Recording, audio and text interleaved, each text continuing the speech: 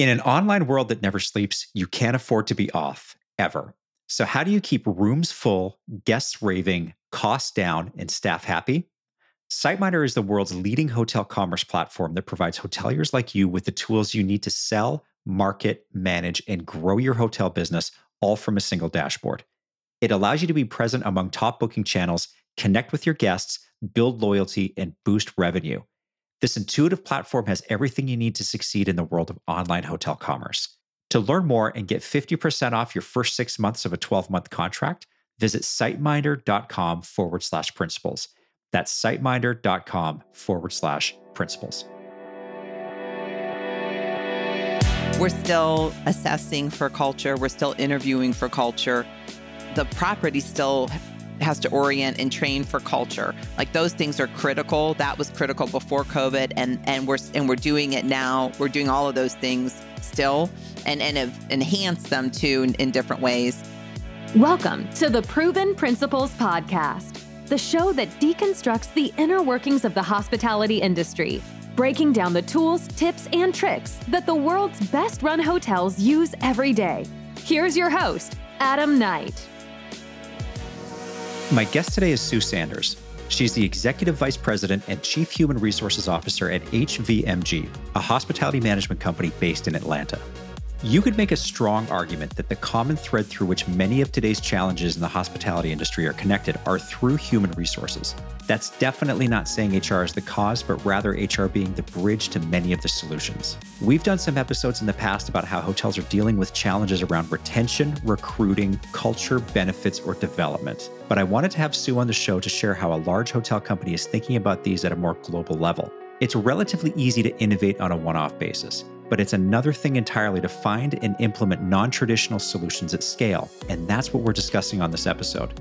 I really enjoyed hearing about some of the ideas that HVMG is bringing to life, and my hope, as it is with every episode, is that you find something here that can help you in your business. So let's get to it. This is episode 105 of the Proven Principles Podcast, Sue Sanders on how human resources is evolving. Enjoy. Sue, thank you so much for being on the show. It's great to have you. Thank you, Adam. Nice to be here. So why don't you give everybody a rundown on who you are? What's your connection to the industry, and what do you do for HVMG? Oh, absolutely. So at Hospitality Ventures Management Group, we are a ownership and management group, privately held. We're headquartered in Atlanta. The company's 21 years old, though our CEO had another company for 25 years before that. So we certainly have a long history in the industry. We have 56 hotels today. I think we're the largest operator in the greater Atlanta area with 16 hotels just in Metro Atlanta. We have about 3,000 associates again today, happy to say, across those 56 hotels. And we're experts at turning around underperforming properties. That's what we've always done, even in the prior company. We do it mostly for branded Marriotts, Hiltons, Hard Rocks, and Hyatts and IHGs. So we do have a handful of independents and resort properties. And then specifically, my role at Hospitality Ventures is everything that has to do with talent and human resources. I have the pleasure of leading a team of highly competent and passionate hospitality professionals. They do all have a hotel background in operations before human resources or before talent and sourcing. And I think that's something special about our team and very much fits with our company and our culture to be there to support the hotels. So really, when you think about the scope of my role, it's anything that has to do with the branding of us as an employer, all the way through our hiring practices, and then all of our practices to retain our associates and partner with our brands to bring the brand to life through the associate experience at the property, and then through the life cycle of the associate, which we hope is for a very long time, and if not, then through the end of their employment. I can only imagine that the last couple, I guess we're pushing 3 years now, has completely upended how we maybe, and correct me if I'm wrong, maybe you and your team think about, your role within the industry, maybe within the company? I mean, you said it. You said actually the way I like the way you said that, bringing the brand to life, talking about recruiting. How do you engage guests and staff in a meaningful way? And that was always hard pre-pandemic, but things have just shifted and completely gone up in the air and flipped over. I'd love to get your take on, from your perspective, where are we in hospitality today from the human resources perspective? How are you guys looking at the world? Well, it's interesting. The last few years, I think only the nimble have survived. If you weren't, willing and capable of changing policies and changing what you do on a day-to-day basis, really at the at a moment's notice, then you weren't paying attention and you weren't really thriving in the world. And there was about a 12-month period there where we were all just hanging on and kind of riding the roller coaster of the pandemic and doing everything we could to be there for our hotels, that largely laid off, most of them, 75% of their workforce. We went through a reduction at the corporate office. We went through a salary reduction as well as a headcount reduction at corporate and at too. So we all really went through this together. And then there was the ever-changing policies and the health and wellness and PPP and kind of all of that. And so it really changed our world. And we went from being, super focused on we're always very focused on culture. I don't mean to say that changed, but really being kind of ahead of the curve and very culturally focused, all of a sudden having to be really excellent at, policies and focused on policies where that's never been our focus. We think, we have the basics covered, we're compliant, but we're not a policy-driven organization. That's not in our secret sauce.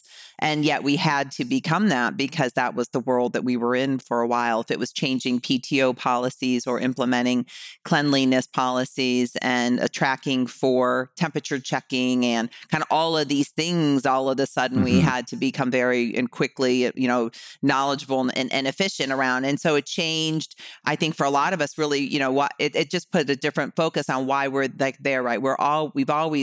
All of us are in human resources because of the love for the associates and wanting them to have the best associate experience and everything that we can do to make sure that happens for them. And what that looked like just changed for those associates. And so we all had to change with that. And then of course, coming out of the pandemic, it was staffing up. And so we had to very much change how we think about sourcing for not just for our hotels, but also just for the industry. I think there's a lot of alignment now around bringing in people who don't even have a background in hotels and training them. You see that through the partnerships and the programs like Job Corps that the AHLA is doing. And then they have some other programs that they're piloting in major markets to train folks to on the hospitality industry and to entice them to come into the industry. And as we're working with the Georgia Hotel Lodging Association, we're seeing similar efforts there too. So that's great. We really started that a couple of years ago, coming out of this, partnering with our local universities and to bring not just hospitality students in, but others and in that effort, because as 1 million people are leaving a month, we have to find. We can't just expect those same people to come back. We have to find new channels for associates. And then it's things like, and there's just constant change management around it. It's making sure that we're offering flexible schedules. Our associates are working. You think that, that sounds very simple, but it's really, it is something we're constantly reinforcing with our properties. Our candidates and our associates are working 2 and 3 jobs. They're taking care of children. They're taking care of elderly parents. If we want those associates to work in our hotels, they have to be able to work the hours that work with their schedule. Otherwise, if we think we're going to find someone who can work 40 hours whenever we want, it's going to be very difficult to fill some of those positions because like it used to be. right? Like it used to be, right? I mean, I don't know about you, when you started, but I know my first job as a server in a hotel, there was no asking for any certain amount of time or certain days or the week or hours off, right? And then you worked when No. they scheduled you, or you didn't work. Right. It's so different now, and that's okay. But we have to meet them where they are. And the other thing too is just as we're ramping up and we're so thin in the hotels, I think we were really probably the first management company to go out and centralize all of our sourcing of hourly positions. So overnight, we set up a center of excellence for sourcing talent, called the Talent Acquisition Center of Excellence, or TACO for short, that we staffed with recruiters basically who each have a handful of hotels and receive training on those properties. And we set up systems and processes so that they could source and hand over qualified, interviewed, screened candidates to the hiring manager at the hotel to do the final interview. And by doing that, we were able to fill 30% of those positions, that were open very quickly. And now we're up over TACO's sourcing closer to 100% as we've gotten to steady state and fully staffed TACO and got to steady state. So they're doing most of the hiring now for the properties, and that takes a big burden off of the hotels. But again, if the hotel wants to not offer flexible schedules or not pay market wages, just or retention and hiring bonuses, those are really kind of three key levers that we use to recruit and to be an attractive employer. Besides the excellent benefits that we have and the low cost that we provide those to our associates, and excellent PTO and holidays and many, many, many other benefits. But besides that, we have to do all of these other things on the front end in order to attract them. You just brought, I just had this vision of like a hotel not wanting to explore flexible schedules and finding all kinds of reasons not to raise their wage to be competitive, and some of the other benefits that are being talked about, and calling up your office and saying, "Oh, we can't find candidates. You got to help us with recruiting. Where are we going to get people?" I could just see this back and forth. I mean, that's exactly right. And we are sourcing for them. So we're sourcing, and they may say, well, why don't I have more candidates? And then we say, well, why aren't you paying market wages? Right. Or offering? And listen, it's a constant. Of course, what's easy is someone who will work 40 hours whenever you want them to, right? You don't have to play a puzzle you don't have to put together a puzzle every week. That's right. We understand that. We've all worked in hotels. We've all made schedules. But at the same time, we also know that we have to change and adapt as an employer in order to, attract talent. Now, I wonder, you're 100% right. There's so many things I want to walk through here with you, but it does bring up the question, just while we're on the topic about flexible schedules, and I personally haven't explored this, but I can see this maybe being a barrier that needs to be overcome, where, I mean, obviously typical schedules have been made because it's a 24-hour business in a lot of the positions. And so you just need to cover 24 hours a day. And it's easy to do that with 3 8-hour shifts. But also scheduling based off of business need and demand. But also, if you kind of think back to pre-pandemic days, there might be areas of the hotel that you were staffing that either probably didn't need an employee standing there to do something because there wasn't a lot of business, or it was just an offering that was made available to guests that didn't get used very often. I guess kind of the same thing I just said. And maybe this is more of a philosophical question, but has there been a discussion about the maybe pulling back of traditional services within the property to accommodate flexible schedules? Because I could see that just from an ops perspective. You got like that assistant front office manager who's doing the schedule, and probably, doing schedule for maybe multiple departments now, and trying to fill in all of these holes and having a real challenge with it, because there's just a whole breadth of job positions and functions that need to be covered for. Yeah. It's interesting. The best out there, right? And the best translates into they happen to have the highest guest satisfaction scores. They happen to have the highest market share, and they happen to be the most profitable.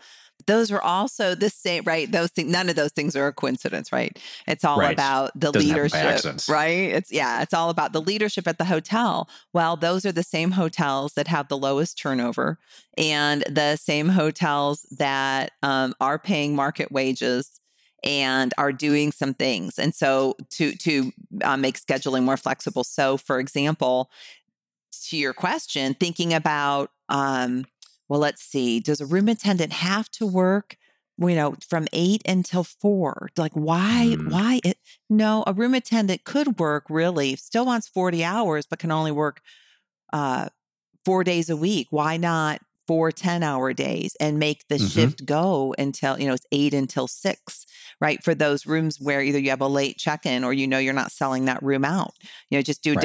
a different. So there are things like that where no one had to tell where the GM just saw this opportunity. They're like, okay, I'm actually freed up now to make some of these changes that I've really always thought about and maybe wanted to try, but I was always so busy that, that I couldn't do it. And I didn't, there Mm-hmm. wasn't like this, I didn't have to do it. Well, now it's like taking their ideas into this environment where we really do have to do it.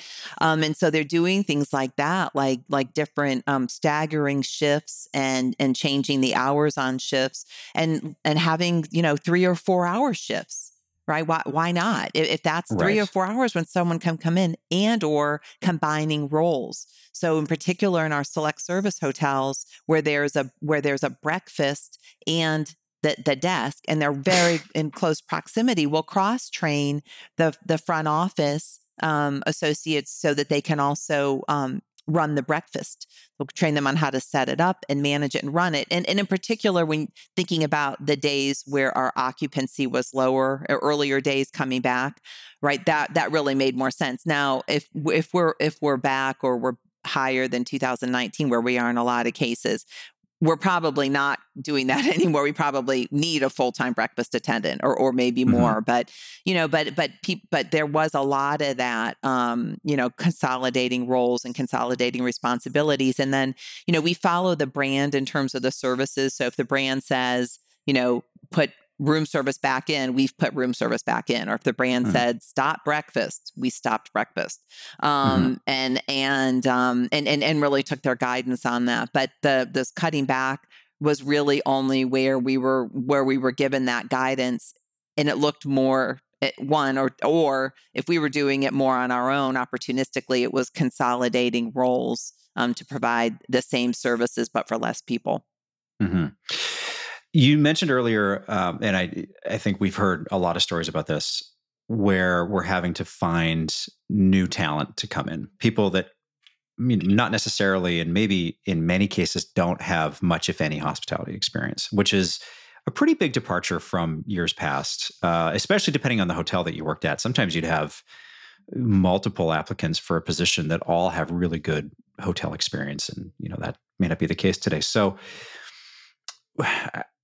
how are you helping the hotels through the process of finding talent and not being blinded by the fact that they may not have experience, but they may bring other beneficial elements to the position that could just help the property in general? Because I think that's a hard mind shift to make. It is. It is. And it's not going to happen organically.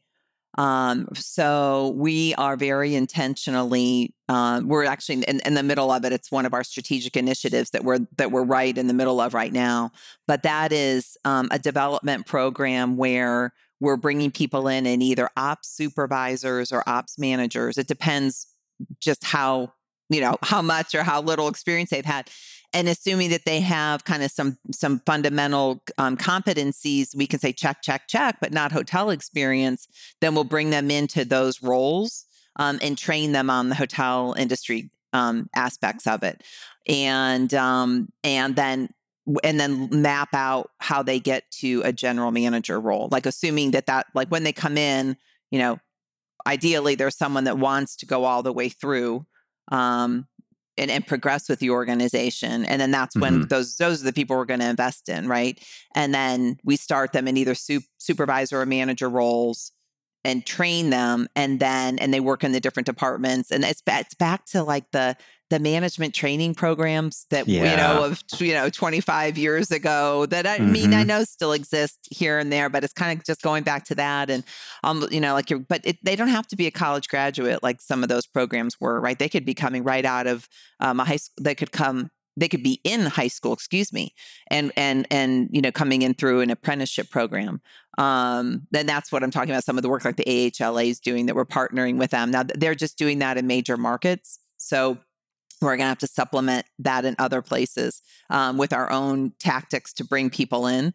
But in any case, that's really how we're doing it. We're just going back to the basics, and we're bringing them in and training them on the industry, kind of assuming that they've met basic qualifications. And then, I'm sorry, I shouldn't also say they don't just have to be high school or college students. They could also be, they could also have 15 years in trucking or warehousing or medical.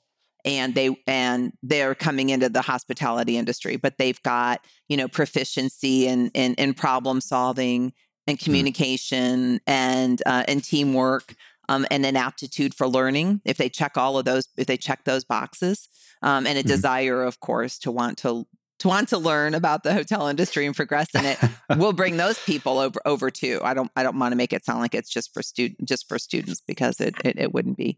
But that's how we're doing it. We're just kind of going back to the organizational development principles and building a program and bringing a handful of people into it every year. Yeah. Are you guys, and I'll use air quotes around this, the personality tests, a lot of these hiring tools that sort of help you figure out where people's talents are and what they like to do and how they like to learn and whatnot. In the process of bringing new entrants into the industry, are you guys using anything like that? And are you finding that there's any value in being able to place people? If so, are you finding there's value in being able to place people in the right positions and get them on the right path? Yeah, absolutely. And that's such a great question. Assuming the tool has been statistically validated, and that is important. Good point. Right. And that it's validated for hiring, because there are more personality-based assessments that are self-reporting. It's like what I say about myself or what you might say about yourself, where it's great information, but it's not validated as a selection tool. So that's really important. But the ones that are excellent, and the competencies are universal, and this is what we love about the one we use. Ours also measures an indication of the person's ability to learn. So how wide is that funnel? Do they have a nice wide learning funnel where they are going to not just want to, but be able to learn new processes, systems, tools? And if you get that right, and then you do the interviewing for the culture, and to the extent skill set is relevant and important for that role, then it's really, it's shown, there's studies, over many years. And I'm going back to my Ritz-Carlton days that's how I was first introduced to this, 30 years ago, in that organization. But, that they will stay, assuming that those same people are oriented, onboarded, trained, they will stay longer, and you'll have less turnover by using a validated hiring tool like that. So they're really great, really, really good stuff. But you have to make sure you're using the right kind. I work with a group of professionals that love data and information, and we probably all work with people like that, and so there's some assessments that we use that are more post hire, but they're liked so well that all the time I'm asked, can we run this assessment on someone pre-hire? And we do it at a very senior level, and that's fine. But I'm always coaching them, saying this is not a hiring tool. We use this for something else, and just realize this is what the person is saying about themselves, that they believe about how they think, and it doesn't necessarily mean that is true. But anyway, yeah. Yeah, It's fun. no, that's a great point. It shouldn't be used as a hiring decision. It's a data point. It's a data point. Exactly. Right, And those can be useful when you're trying to assess how they'll work with the team. Like, how's the rest of the team oriented, and are they going to be a complement and make a whole brain, for the team? That's when that stuff's pretty cool and interesting. But again, it's like to your point, it's just it's a data point. I don't think that it would be a stretch to say that many people within a hotel believe human resources is the culture keeper. Now, whether that's true or not is another discussion, but I think a lot of people view that as part of the role of human resources. And I wonder, there's something that I've been a little, it's been a thought experiment for me for a little while. It was trying to figure out, how, especially over the last couple of years here, how do we take what's written in the binders and on the walls at corporate office and, at the staff employee entrance, in the posters and in the handbooks and translate that into something that you can not just like feel, but you can buy into, and that really is within the fabric of how a hotel operates. You can, and anybody who's worked in a hotel with a strong culture and then maybe later in their career worked in one that doesn't have a strong culture, I think you know exactly the difference between the two. It's really hard to put your finger on, but there's a clear difference. From your side here, as we're bringing a lot of new entrants in, is it and the experience of the last couple of years, has that changed how we should be viewing company culture within the industry and how it's kind of enacted and presented on a day-to-day basis? I think so. I definitely think it's changed how, it's just made us realize that we need to be doing even more. And I'll give an example. It's actually right after we wrap this up, I'll be doing this, but we decided, one of the things that we did is we were hiring so many people back into the organization is that we are now offering orientation over video training and live, not recorded. And we do that too with our D&I training. Diversity and inclusion training. We do the same thing. We have it live, and our CEO leads it. And because we've had, again, so many hires in the past 2 years. But in any case, that is a very intentional culture building move. I mean, listen, we're still assessing for culture. We're still interviewing for culture. The property still has to orient and train for culture. Like, those things are critical. That was critical before COVID, and we're doing it now. We're doing all of those things still, and have enhanced them too in different ways. You think about the hiring and onboarding like checklists, and we actually stepped back and even though that's kind of 101, we stepped back and rewrote them and made sure that they were up to date and comprehensive, and they were covering, because we didn't want to leave anything to chance. We don't want to leave anything to chance, especially around hiring and culture and culture building. And so, like, those were one of the things that we did as we were working on, other ways to continue to be a top employer. And so this centralized orientation, we've put, 1,500 associates through it. We offer it one or two times a month, depending upon the number of hires. And there are two of us on the executive committee, two of us who report to the CEO, run this each time. We spend about an hour and a half once or twice a month leading this orientation for all of the associates, because we, again, culture building and connectivity, having them realize they're not just at the Hard Rock Hotel in Daytona, or the Courtyard by Marriott in Grand Rapids, Michigan, or the Embassy Suites San Rafael. They're part of 55 other hotels and a huge presence in Atlanta. And we want them to realize that they're part of this whole, there's this culture that's across the US that's HVMG, not just at their one hotel. And then also connecting them with the other brands, not just their brand, but the other brands that where we own and manage as well.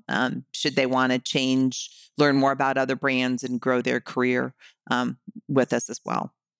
I love that idea. It's kind of meeting people where they're at. There's a lot of, that's a way a lot of people, I think, have come to enjoy meeting. A lot of people don't. They still want to go in, but the Zoom thing, I think that's a phenomenal idea. Well, yeah, right. We can't be in 55 or 56 hotels, right? Maybe running orientation. Right. Now, listen, whenever we take over a hotel, we have something so exciting. We're going to operate the very first Reverb, which is a Hard Rock brand, the very first Reverb in the system. And this brand, I believe, is going to explode. And this hotel is right across the street from Mercedes-Benz Stadium, right in downtown Atlanta, next to the Gulch, which is a project that's received $100 million in money from the state for revitalization. But anyway, it's right there. And, it's going to be, the product is just like phenomenal, best rooftop bar in the city, and all that. But anyway, and it's just cool, and the associates are the crew and the guests are the fans, and, just excellent stuff. But, so we're about to, launch this, and we will literally go in person, and Robert Cole, our CEO, will lead that, next week when we go into the hotel. So he'll lead this orientation, the one I'm going to be delivering later. He'll lead it.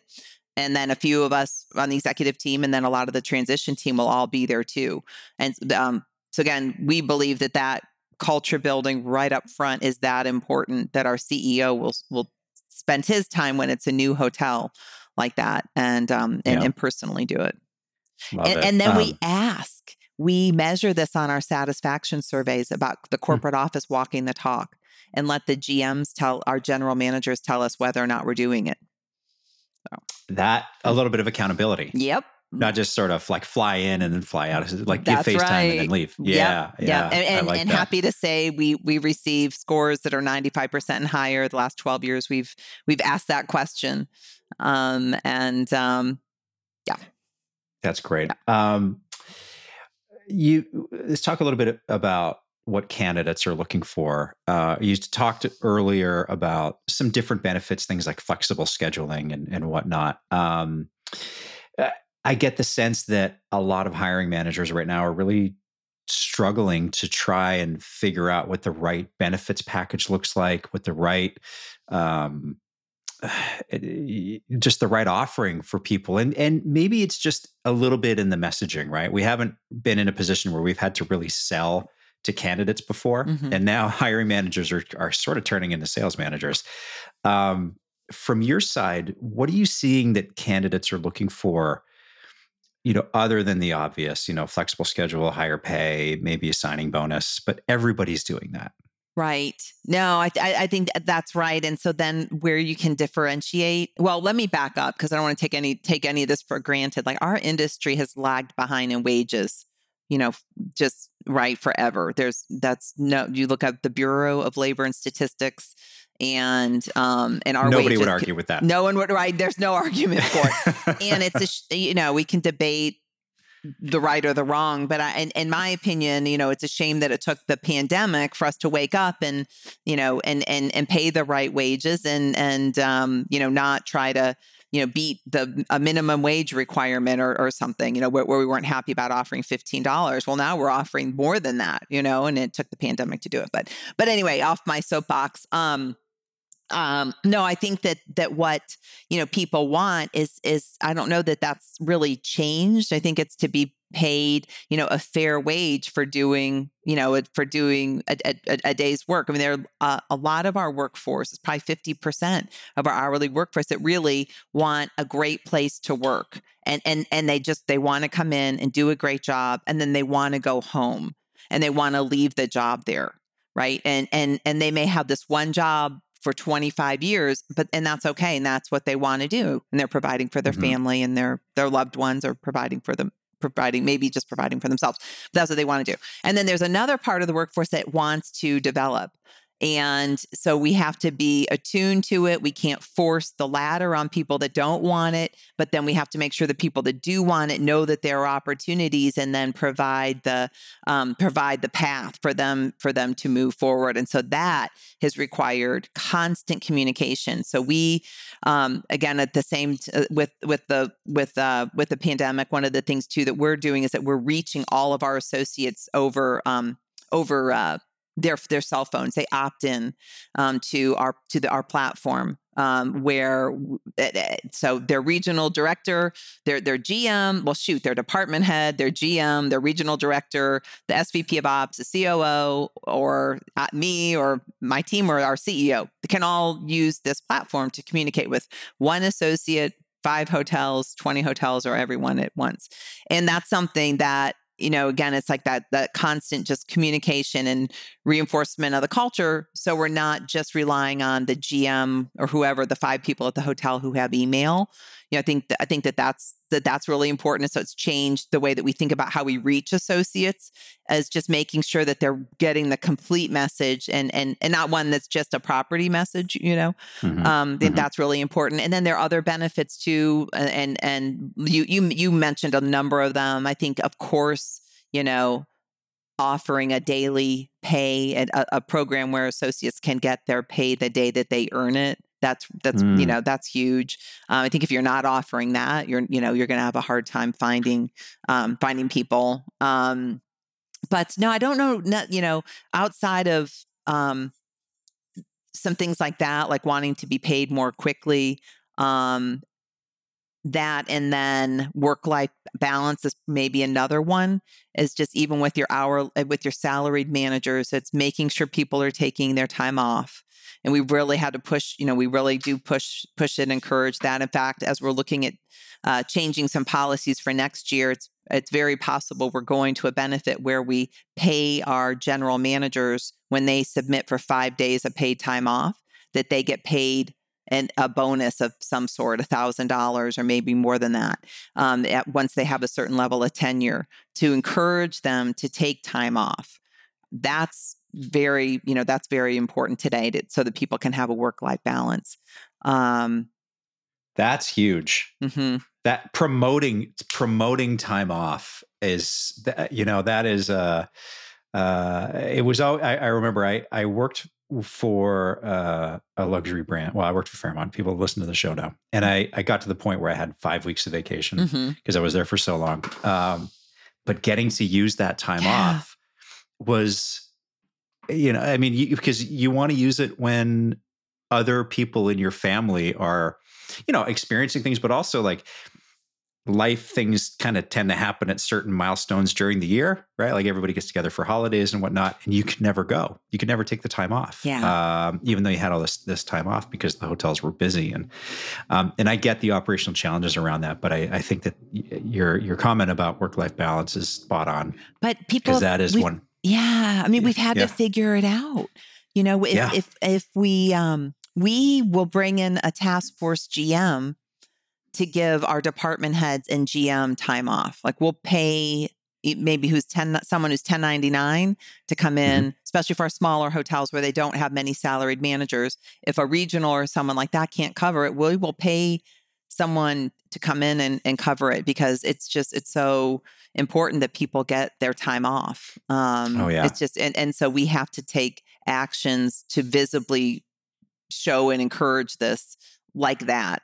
And by going to this, hopefully we're doing this as flexible paid time off policy where GMs can take as much time as they want to over the year, assuming they're, meeting their performance expectations. Then they're not watching the clock and saying, oh, my anniversary's on, June 1st. So I have to take it by then, or I'm going to lose vacation. And they don't have this, like, what's supposed to be a positive, right? You're getting paid time off, becomes a negative inadvertently because of all the rules around it. So let's just strip off all the rules. And we're hiring people that we know who perform. We trust them. They're running multi-million-dollar assets. Like, of course we trust them. Let's empower them to take the time off when they need to take it and not put a bunch of rules around it. And then let's go one step further. And when they do put in to take that time off, meaning when they ask for it, because again, we're going to let them do it on an unlimited basis. But when they ask for it, then give them a bonus once a year to say, good for you. You're taking 5 days off in a row. Here's an extra, whatever, $1,000, $1,500. Please go spend this. And I hope you have a great, a wonderful time on your vacation. That's amazing. And that keeps you competitive with other industries that have been doing this for maybe not the bonus for taking time off, but the unlimited PTO thing. Yes. That's commonplace, right? It Especially is. in tech, right? Yeah. Yeah. Yeah. Professional services and tech, they've been doing it for a minute. Now, yeah, we could have a whole podcast on that. But Oh, yeah. hopefully we're learning from what they did, I believe, and kind of what we're proposing. But in any case. Yeah, that's a great point. Last thing I'd like to just touch on before we wrap here is, and I think we started to get into this a little bit, but is around leading managers today. And I imagine that the managers that were the ones that stayed through the pandemic and they were there before, they stayed during, and they're still there today. Um, the skill set needed, and I think we've sort of alluded to this through this entire conversation, the skill set needed to almost flip your operation around and run it a little bit differently, think differently about how you approach culture and employee engagement and recruiting and that. Like we've just really kind of listed out a lot of things. That transition for somebody to think about their role and how they approach their work differently, especially if they've been doing it one way for a long time, could almost be insurmountable for some people. And I'm wondering if this is a conversation about within the organization about leadership development for the tenured leaders or the ones that have been there a long time. How are you helping them, come along with this rising tide with everything else? It's such it's such an important topic, and, maybe putting an exclamation point on the end of what you're saying, Adam, is, we've seen, like we've never seen before, that there've been, some people with long careers, not just with us, but a long hospitality careers that, over the last 3 years that have just said, no more. Like I'm leaving this industry, not necessarily even leaving HV, but I'm done. This industry, Right. it's too much. And It's too so, much. yeah, it's the, change in the guest. It's the ever changing brand issues and company policies and not having enough associate, right? All of the things that we've lived through, and they're just like, Yeah. I'm done. And so, early on, with the, really the first time this happened, we're like, whoa, wait a second, like, what's going on? How could someone just leave? Like, they don't even have another job, right? Like, where are they going? And it's a wake. You really, boy, if that isn't a wake up call and causes you to stop and look in the mirror and say, okay, we're definitely missing the boat. And so, God, if your better alternative is not to get a paycheck, yes, right. that is something you need to look at. That's a great point. But as we dove into the issue with more and more with their supervisors, what we were hearing was really that it all came down to burnout. And these were the early days where, I'm right or wrong. We could debate that. We may have made too many cuts. And as business came back, we had, probably salaried managers taking on more of the burden, and not just in the hotels. It was everywhere. It was in the corporate office too. But those that could work more hours did work more hours because there was so much to do and less people to do it until staffing could catch up. And so what we heard was about the burnout. And that is when, Adam, that's when we did stop and say, okay, we've got to, all right, so if we don't have enough people at the hotel to cover for people to take time off, we have to bring in people who are outside of our company. And that's when we started to invest in bringing task force or managers from other hotels or another region, or having their regional cover or something, but some solution to put in a hotel so that a GM the GM and salaried managers can take the time off. And that's when we really started to do that. And I know, that's been, gosh, it feels like it's been a couple of years ago now. It's been at least a year and a half, but that's probably the biggest thing that because when we got to the root cause, it was like, well, why is this happening? Every case it was happening because it was just plain burnout. They were just burned out. So we're like, well, really practically the only way we can resolve that is to make sure that they're taking time off. Yeah. And until staffing it got back to where it should, but we're still using these task force GMs to help just with things like that. I can give, we've got a couple of in hotels right now this week, covering while we have people off. I love that initiative. Yeah. That's so great. Sue, I appreciate you giving us a look behind the curtain on what's going on in a corporate level human resources office. I think it's a world for probably many in hotels that is shrouded in a little bit of mystery, but also is probably more critical than ever in helping drive where this industry goes. And I appreciate you outlining what you guys are up to, because I think you're thinking about this you're thinking about it differently, and you're thinking about it in the right way. And I hope that the people who are listening to the show today have been able to take a couple of points we talked about, and they might be able to enact them in their property to try to make things a bit different. So it's been a good conversation. Oh, thank you kindly, Adam. I appreciate being asked to join your podcast, and I look forward to seeing this and continuing to watch you. And it's a fantastic industry once you fall in love with it. If you really are in love with it, you're not going to want to be anyplace else. And that's the hope that I hold out as we look to bring new people in. That they too will spend a day or a week on property and fall in love with the magic of it. And one by one, we'll rebuild our workforce with those new folks. Yeah. Well said. Well said. So if anybody wants to learn more about you or HVMG, where should they go? Absolutely. Super easy. Email sanders@hvmg.com, or just our website, hvmg.com. And you can connect with me via email or phone from the information there.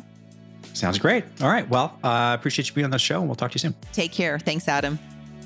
This was my episode with Sue Sanders. You can learn more about HVMG at hvmg.com. Thanks so much for listening to the show this week. If you're not a subscriber to the podcast, please do subscribe wherever you get your podcasts.